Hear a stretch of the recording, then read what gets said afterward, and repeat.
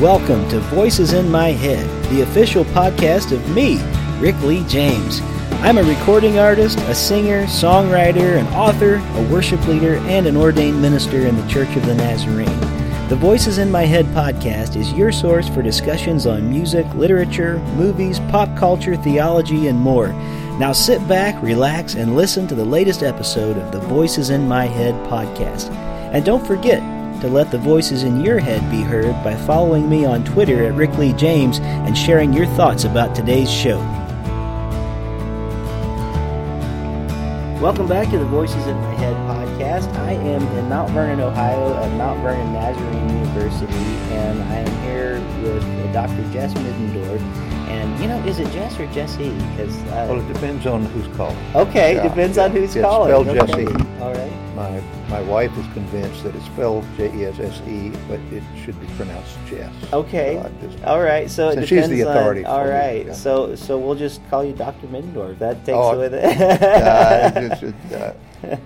Well, it's a real rare treat for me to get to be here in Mount Vernon. For one thing, I've been a part of the Pastors and Leaders Conference, otherwise known as PALCON. So if you're not a part of the Church of the Nazarene, you should just know that it's an event that happens every few years. We get together, and it's sort of a training time, a refreshing time, and really a time of fellowship for pastors and leaders to come together from the Church of the Nazarene. And Dr. Middendorf, I'm going to read quickly a little bit from his bio so you'll know who he is, but we're mostly going to talk to him to find out more about who he is on today's show. Dr. Middendorf is a General Superintendent Emeritus in the Church of the Nazarene. In case you're not a Nazarene and you're listening, that's the highest position that we hold in the Church of the Nazarene. We have several General Superintendents, and I won't get into all of what that means for listeners that don't know, but it's a great honor, and so it's really a special honor to have you because we don't get General Superintendents that often on this show, so that's a pretty great thing.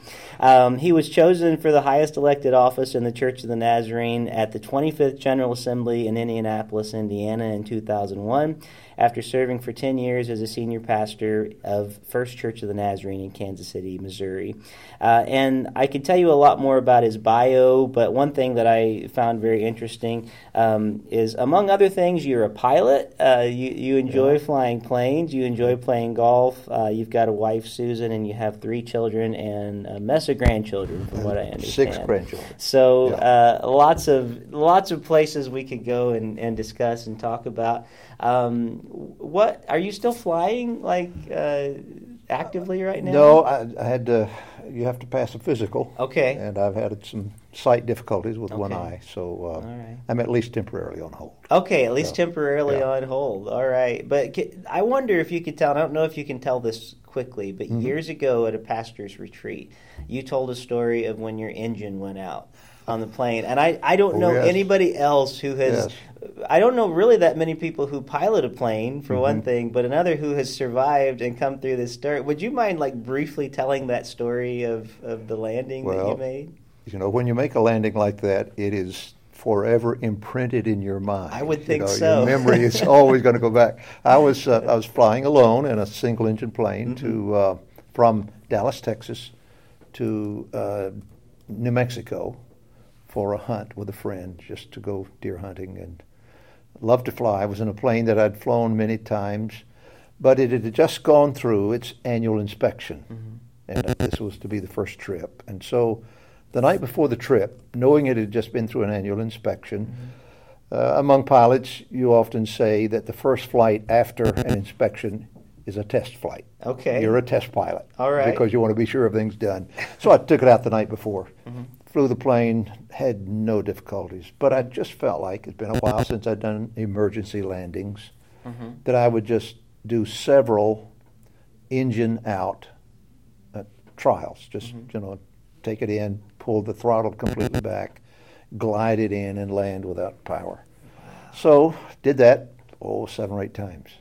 Got it to the place where I was just feeling it. It was natural. It was a plane I loved to fly, and so went well. Next day, flew out, had about a 5-hour flight plan. Took about 5 hours on that flight, which is longer than I like. Sure. But I knew I could do it. Had about 6.5 hours of fuel. So I mapped it out so that I would know exactly how things were going. At 4 hours and 8 minutes into the flight, I just crossed the line of Texas into New Mexico, and it was in the little rugged area. And that sound that is so comforting of a loud engine, suddenly the engine sputtered one time and was as dead as a hammer. Nothing. I tried fuel lines, I tried fuel switches, I tried restarts. All of this, I was at about 10,000 feet. I was now flying a glider, a very heavy glider, over an area where there were no airports. I found a road, but the road, though it was straight, was in such a way that the wind that was blowing quite strongly was blowing across the road without power. It was not safe to do that. So I was trying to find some place to land. Were there like telephone poles too and things along There were. the road? In fact, I found one place where I finally decided I could land here. And it was a driveway about a mile long off of this highway that went right straight into the wind up to a little house. And I figured, well, I'll just land it there. The wind was blowing, a little dusty. It was clear sky, but the dust was blowing because the wind was blowing so hard. As I was coming in, I was glad I was going to be able to make it down. I could see it was going to be a safe landing, until I realized there was a power pole over here on my right, and I thought if there's a power pole, there's a line. I wonder where the other power pole is, and then realized it's on the other side of the road. It was the power line was across the road. Okay.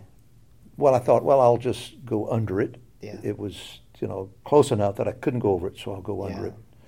As I got ready to go under it, I suddenly realized there was a ditch across the field, and it was right under the line. Not a ditch, but a cut, which meant if I hit it, I would enough that it could do some damage. Sure. And then I could see for the first time a fence running parallel with this driveway.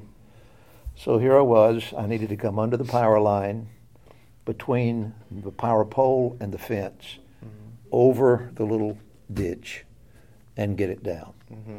It may be the best landing I've ever made, and nobody there to watch it. I mean, it just glided in because I was feeling all of that training I'd done the night before. Wow. So I was tense. But I wasn't frightened. I was just doing what I needed to do. And all of it seemed in slow motion. It just kind of worked, and I did this and I did that. Amazing. And I got it down.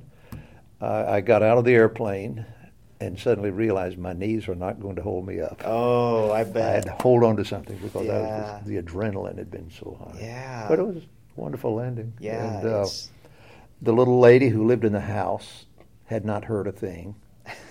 Big stockade fence around the house. She opened up the fence just as I got out of the airplane. And I was probably 60 feet from her front door. In this big airplane. I can imagine engine. What she must have thought. She just literally fell back against the fence and said to me, "I don't think I know you." Are we being invaded? There's a plane in my front yard. I said, "No, ma'am, you don't." But I just had to make an emergency landing. Wow. She was the most gracious host I could ever imagine, and her husband, they were elderly, and her husband came in a few minutes later. And they cared for me as well as I've ever been cared for. Oh, that's wonderful. Got it all fixed up, and that's wonderful. Made it out the next day. That's great. Flew it off the same road the next day. Well, I'm certainly glad that everything worked out with that, for sure. Well, it's a memory. It is a memory. It's a great story to share, but just to live through it, I can't imagine. That's beautiful. What a good story, though. I mean, and obviously, I'm glad God wasn't done with you yet. Well, yeah, so am I. For sure. Am I. Very glad. Now, I should tell you, my father, Randy James, I was talking with him earlier today, and we had a memory actually about your parents. That when I was a kid, and he had to remind me of this, and then I remembered it immediately. Tonight we were talking, and I was telling him, I said, "Hey, I'm going to get to talk to Dr. Middendorf for the podcast later," and he said, "Oh yeah, you remember what you called his parents?" And I said, "No." said you and your sister called them the pepper people because we went and ate at their house one time, and they had apparently peppered like a lot of the food that they ate, and we weren't used to that, and so we had a really good time. But every time we ate with them from then on, we kept referring them as the pepper people. That's like how my parents knew that, like, to tell us where we were going because we were evangelists, and my sister and I never knew which home we were going to, and so it's almost like they would tell you, we'd ask, how long is it to get where we're going? And we didn't understand time, so they'd say, it's 2 Mr. Rogers shows. That's how long it's going to take. And your parents were the pepper people, in our stuff. So there's a little bit of a family connection there. And so anyway, just some shared family stories. But I think that's very appropriate because in many ways the Nazarene Church is a big family. It is quite a family. We can it's like the family tree doesn't fork somehow because you just know so many people. Yeah. I can't tell you how many states I've been in, and you've been in different countries and everywhere. And probably everywhere you've been, you've had a connection to somebody somewhere else in those places. Yeah. So I think you have a unique perspective for a lot of reasons. How many years were you a senior pastor or in some sort of pastoral ministry in churches before you went to the general superintendency job? I was a senior pastor for 28 years. Okay, 28 years. Yeah, I served as a district superintendent for 5 years. Okay. Between some of those pastorates. Okay. I pastored for 18 years, was a district superintendent for 5 years. My dad, who was a pastor as well, as you mentioned, said I got back to God, and I went back into the ministry. Right. I went back to the pastorate. But I was there for 10 years at Kansas City First Church, so a total of 28 years before I went to... Okay, great. And then how many years as a general superintendent? 12 years. 12 years, 12 years. So my point in asking that is you've seen some changes through the years in not only the world, but the Church of the Nazarene, and just a lot of things. It seems like in the last couple of decades, technology has changed just rapidly, and even in my short time in ministry in the last 15, 20 years or so, things are just not the same. My world went from having the screen that you put the transparency slides on, or sometimes actual slideshows, when the missionary came to. Now we're in this world where we have more memory in our pockets than went to the moon, And so it's just technology has changed, but the church has changed in many ways, and we could sit and complain and worry in a lot of ways, and that's what a lot of us do, it seems like, and it seems like we're in a season of presidential debates are going on, and everybody is crying that the sky is falling in one way or another. And sometimes I just want to say, look, is Jesus Lord or not? The idea like that we do have a lot of hope. Yeah. And I would love to talk to you and get your perspective on some things in the Church of the Nazarene, maybe the church even broader in some way, maybe just even the world, because you're a follower of Jesus. You've been doing this for a while, and you've been a leader of leaders for a while. I would just love to hear some things from you that you have seen happen in the church that have really given you hope and are giving you hope. Good. I would love to hear that, and I think our listeners would love to hear that. You always have such great perspectives. So, well, I think that's an incredibly important question for us right now, in the face of not just change, but in many ways discontinuous change. It's not that what we have known is changing into something like what we knew. Many of the changes occurring now are so much different from what they were that it's like we're moving into a new country, a new era, and it's tough when change is happening that fast and it's discontinuous change. Then it's tough for the church to adjust, because the church, by its very nature, likes to protect long tradition, and that's good. It's necessary. It's the way orthodoxy is protected and understood. Sure. But when the world around you is shifting as fast as this world is shifting, we have to start thinking differently in many ways. And yet in the midst of all that, I read a book 10, 12 years ago, The Next Christendom by Philip Jenkins. Okay. And he began to talk about what he saw coming. And I was privileged in that 12 years to watch the fulfillment of what he was talking about. When he talked about the church that had moved from the Middle East to Europe, from Europe to America, and you have this sweep of the European church being a sending church, and then the U.S. church becoming the sending church. And for a century, maybe a century and a half, the U.S. church was dramatically engaged in spreading the gospel, both in the U.S. and around the world. Now, today, we're talking about the church moving out of that Western, or that move from the Middle East to Europe and then further west to America. Now the church is beginning to has moved into the Southern Hemisphere, South America, Central America, Africa, Southern Asia, where the rapid advance of Christianity is occurring at levels that are unprecedented. Unprecedented. In all of Christian history, unprecedented growth. Wow. When you look back at all that has occurred through the centuries in the expansion of Christianity, we've never had a time when more people were coming to Christ in the world than right now. Wow. So on that basis, That's I have a lot great of hope. hope. That's a great hope. Now, in light of that, there's a tremendous amount of the movement of the church from the south to the north, to the northern hemisphere. And what is happening in the U.S. church right now is one of the sources of greatest vitality is the immigrant church. And we talk a lot about immigration, and there's a lot of fear about immigration. But in reality, much of the immigrant church, much of the influence of the immigration that has occurred in the last 3 decades has been the movement of many strong evangelical Christians into North America. And Philip Jenkins was saying that may well be the salvation of the church in America. Wow. And I see it happening. Yeah. I'm watching it. Yeah. The move from Africa.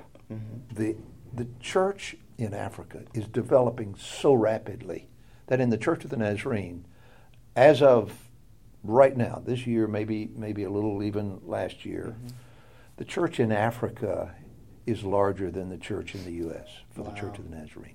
I believe it. I was very briefly there for about 2.5 weeks, and I was not in deepest, darkest Africa. I was in Kenya, so doing some music and speaking at the Nazarene University there. Yeah. And I could see it there. I mean, I could just see they planted a church while I was over there, in the vicinity of the time I was over there. And it's now the largest church, I think, in Kenya, I think, is what I just heard today. And I was like, in 10 years' time, you know? Right. It's like they're going out under trees and planting churches, you know? It's just amazing. One of my favorite stories is one of our missionaries taking one of my colleagues on a brief motorcycle ride. And the motorcycle ride, the two were riding in tandem on a little motorcycle, and the missionary was pointing out as they were driving along these trees, these large trees, and the missionary was saying, "Now that's a church, and that's a church, and that's a church." And my colleague said, "What do you mean that's a church?" He said, "That's a church. A church meets under that tree. They go there. And there's a church that meets under that tree. And there's a church that meets under that tree." It's not that they're trying to be separate from one another. It's just that they are growing so fast that they're just planting churches wherever people are gathering. Yeah. So it's exciting to see that. Yeah. And from my perspective, while we are almost in panic mode here in the U.S. because things seem to be dying, well, in reality, Christianity, vibrant Christianity is growing rapidly around the world. Africa is likely at the present time the most Christian continent in the world. Wow. And we used to sing about darkest Africa. Yeah, yeah. There are as many as 100 million, some say as many as 200 million Christians in China. It is amazing what God is doing there. And it just continues to spread. Yeah. We talk about our growth around the world and how Christianity moved from the Middle East to Europe and continued to move west. China, the church in China, this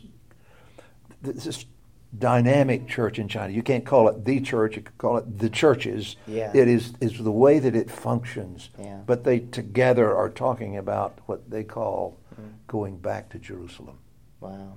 Here's the church going west and west and west and west and west and getting to China, and China is taking it back to the Middle East. Wow. That is their objective, back to Jerusalem. So here we are with Christianity working in such a way that some of the most dynamic work is going on.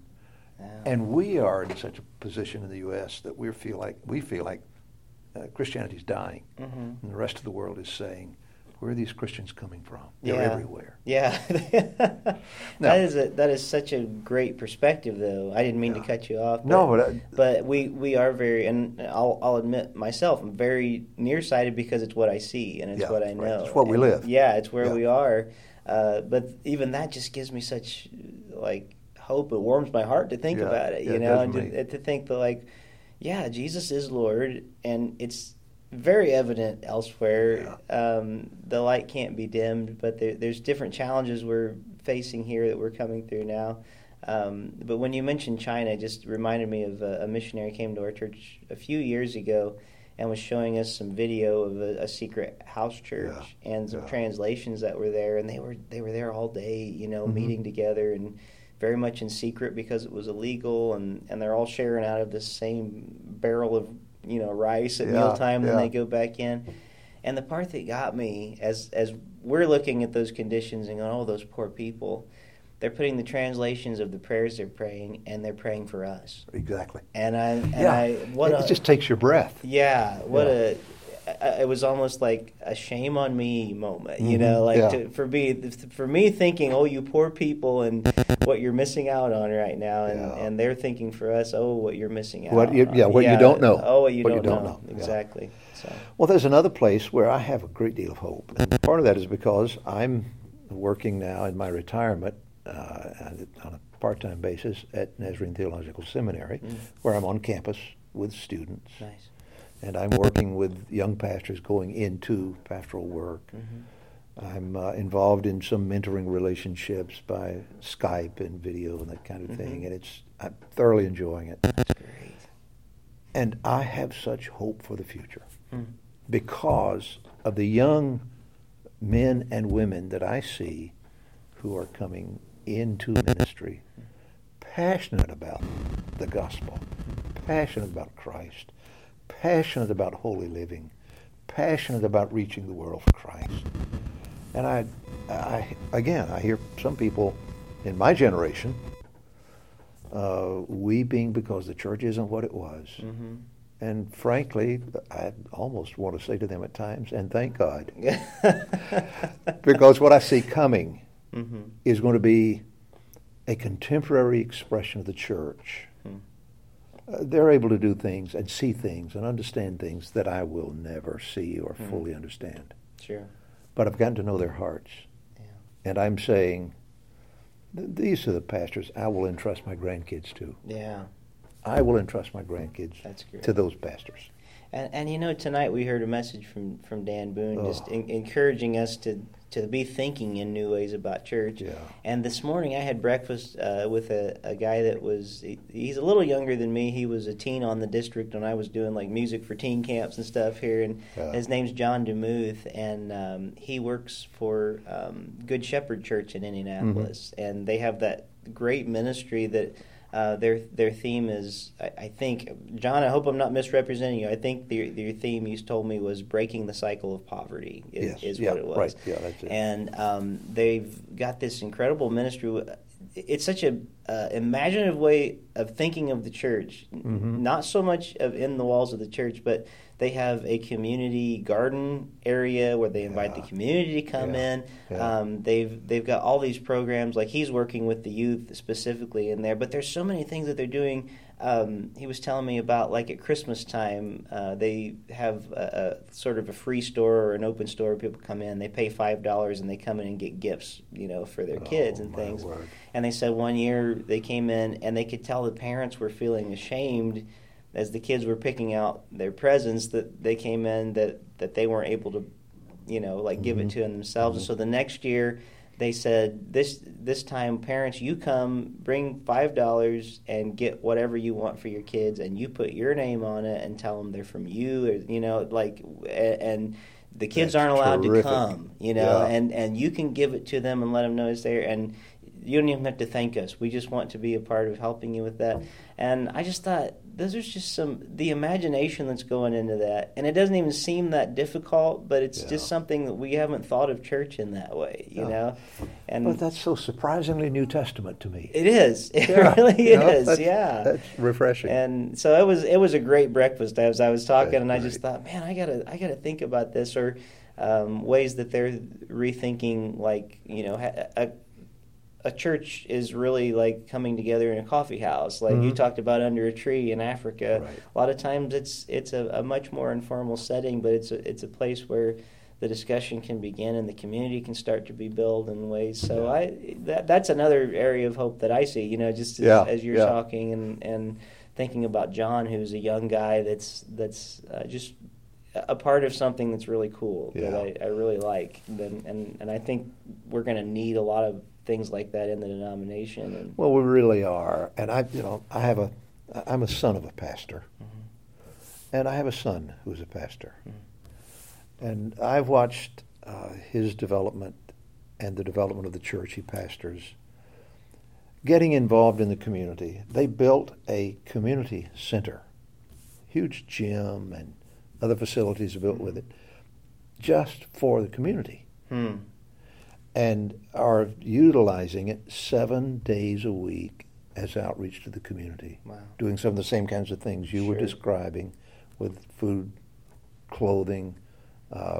They have after-school programs. They have English as a second language programs for the parents. The children are in school and learning English, and the parents don't know English. Oh, wow. So they're teaching English as a second language to parents. They're doing a lot of the kind of justice work that needs to be done in minority communities, because right across their parking lot, just across the parking lot, is a large apartment of Section 8 housing.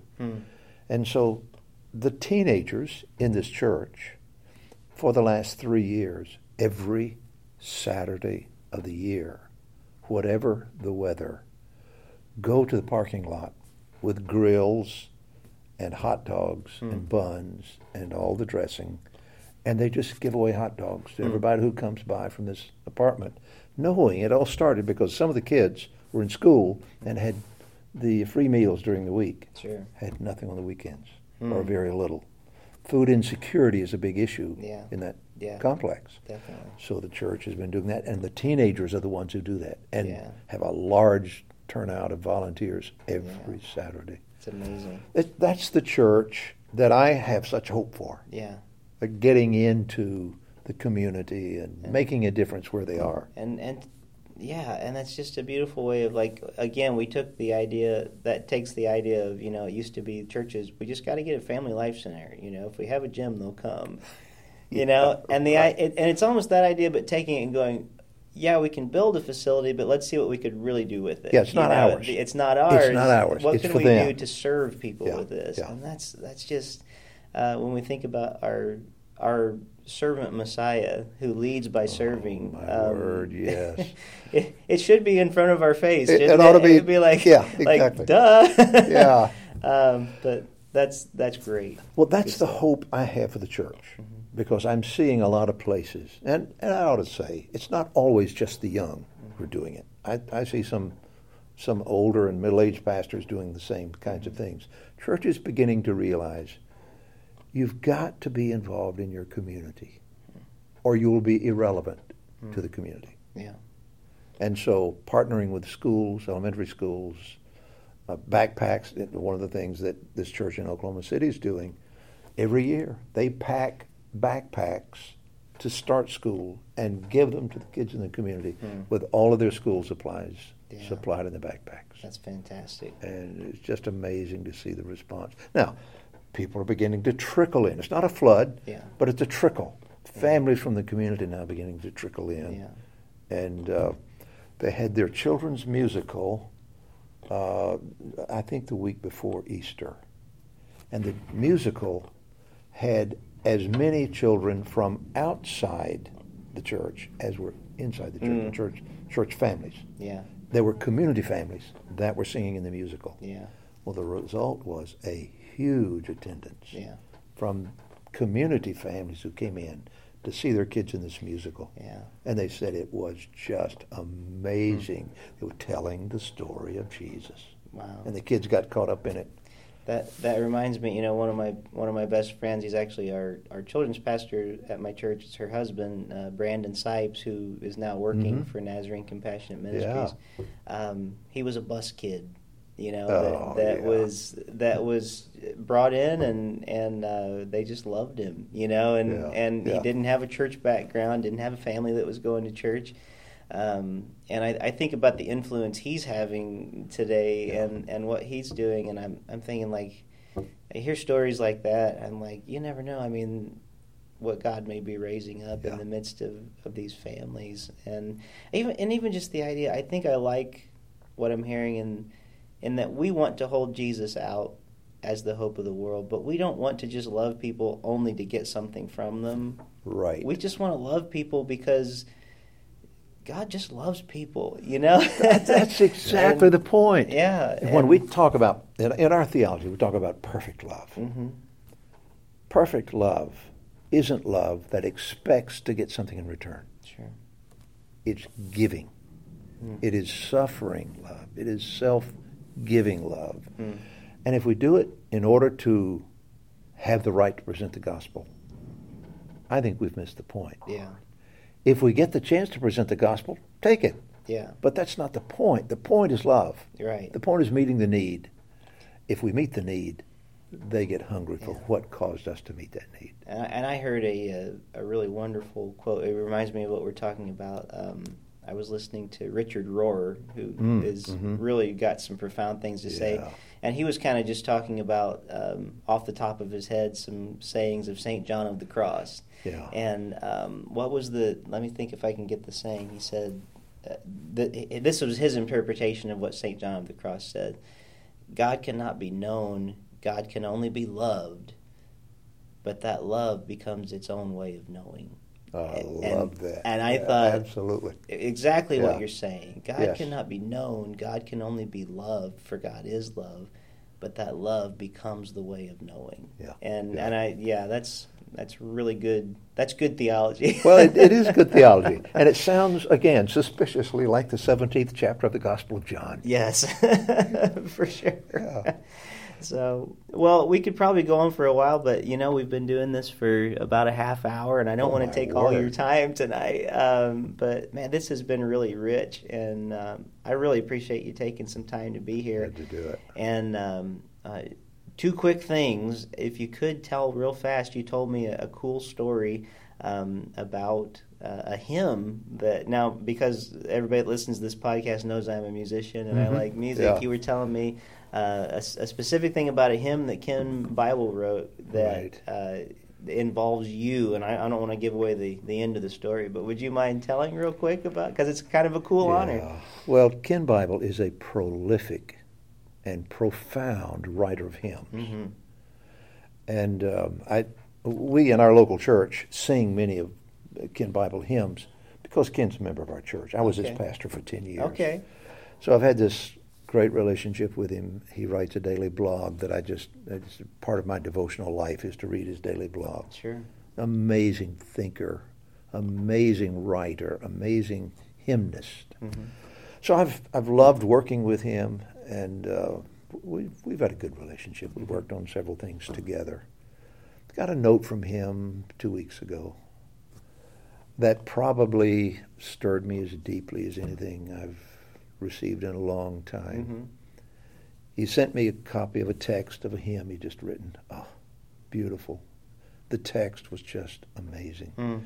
Christ in you and Christ in me. It was just a beautiful text. And then he wrote in the note, as you know, as you look at, if you look in a hymnal, at the bottom of the page in the hymnal, under the hymn, is the name of the author of the hymn. Mm-hmm. And then on the other side of the page is often the name of the hymn, of the tune. Mm-hmm. That the tune right. itself is given a name. Mm-hmm. And he said, I've reworked a tune, a secular tune that is several decades, maybe hundreds of years old. Mm-hmm. And he said, I've reworked it for this hymn. And I thought so much of you and your emphasis in your ministry about Christ in you, mm-hmm. that I thought this was just the perfect musical line, the tune for this hymn. Mm-hmm. And I thought I would name the tune Middendorf. Yeah. And he said, I just wanted you to know. I can't tell you what it did for me. I mean, it stirred me to the core. That's fantastic. And I will cherish that. In fact, my wife is having it mounted on a frame for me. That's really special. Yeah, and it's someone that, you can open up the hymnal and see the hymns in there that he's written. Yeah.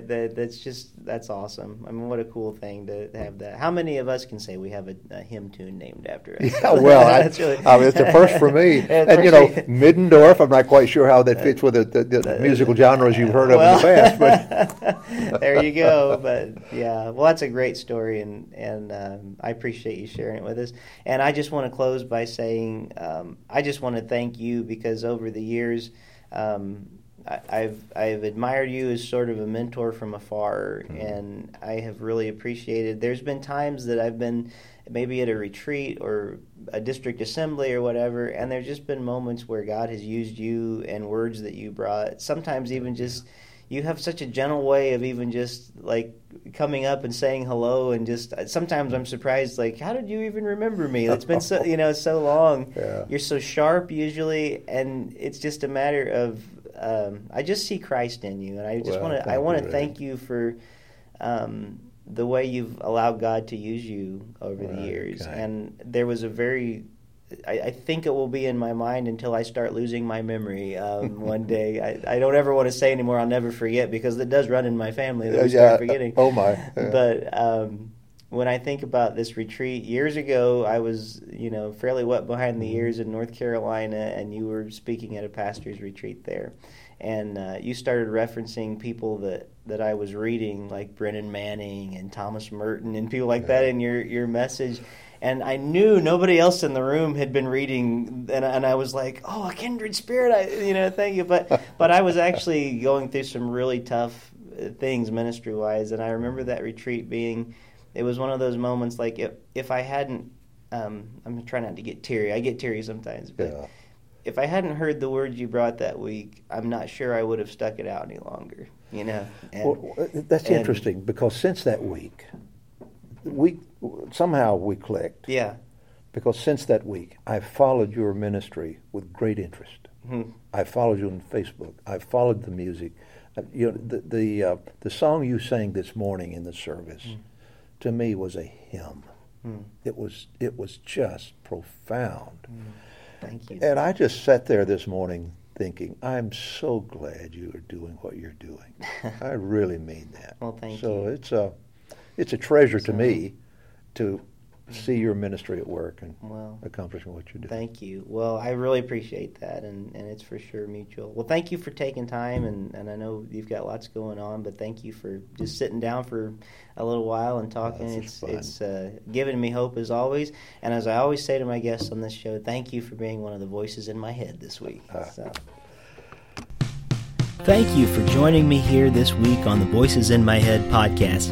I hope you'll visit me on my website at rickleejames.com, follow me on Twitter at rickleejames, like my artist page on Facebook at facebook.com/rickleejames, and keep up to date on what I'm writing at my author page on amazon.com. Make sure to follow my calendar on the website, and if you would like to have me come to your town to do a concert, a speaking engagement, or a book event, you can book me through my website by clicking on the link for Pare Booking Agency. That's P-A-R-E Booking. And finally, it would mean the world to me if you were to leave me a review of this podcast on iTunes. The more positive reviews that we receive, the more visible this podcast is on the internet. And now the benediction. May the God of peace, who raised Christ from the dead, strengthen your inner being for every good work. And may the blessing of God Almighty, Father, Son, and Holy Spirit rest upon you and dwell within you this day and forevermore. Amen.